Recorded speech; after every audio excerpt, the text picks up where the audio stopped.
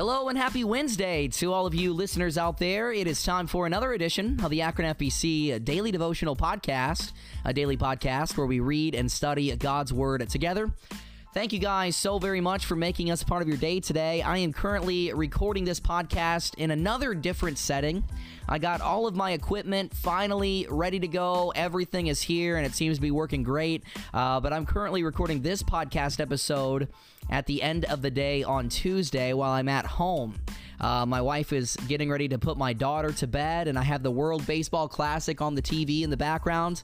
I'm not watching it as I'm recording this podcast, but I'm just trying to paint a picture, I guess, on what is going on right now. After this podcast, that is definitely what I'm going to be doing the rest of the night, watching some baseball. I love it. We got the NCAA tournament coming up. Very exciting stuff as well.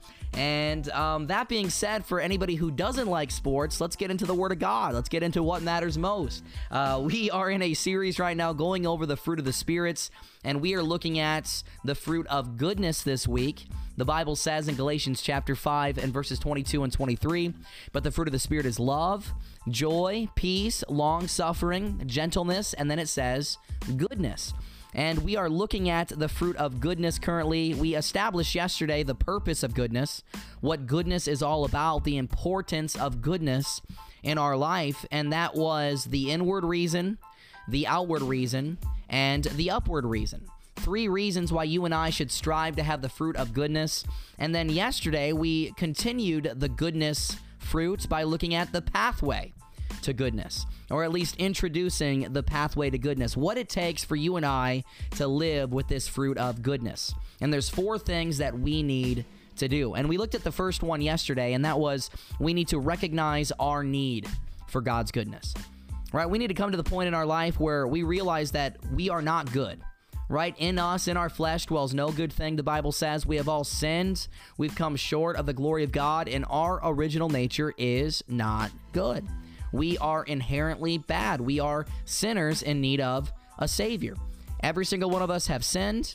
Every single one of us have fallen short. There is none righteous, no, not one, and therefore we need to recognize our need for God's goodness. That's the first step. But then the second step is this, and this is what we're dealing with today. We need to receive Jesus Christ as our Savior. It's not enough to just recognize that we're sinners. No, we need to recognize that we're sinners in need of a Savior and then call upon Him. You see, in that moment when you receive Christ as your Savior, you will be born of His Spirit. You'll become a new creature in Christ. John chapter 3 and verses 5 through 7, the Bible says this, Jesus answered and said, Verily, verily, I say unto thee, except a man be born of water and of the Spirit, he cannot enter into the kingdom of God. That which is born of the flesh is flesh, and that which is born of the Spirit is spirit. Marvel not that I say unto thee, ye must be born again. You see, there must come a point in our life where we recognize that we are a sinner in need of a Savior, and we call upon Him.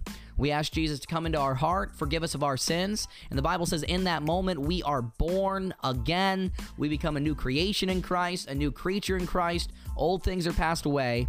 Behold, all things are become new. And when that happens, you will partake of God's divine nature. 2 Peter chapter 1 and verse 4 says, Whereby are given unto us exceeding great and precious promises, that by these we might be partakers of the divine nature, having escaped the corruption that is in the world through lust. So the moment we accept Christ, Jesus Christ comes into our hearts, into our life, and now we can live and go on and be on the pathway to goodness. So that's the second step in our process on being good. We need to recognize that we need God's goodness, and then we need to receive Jesus Christ as our Savior.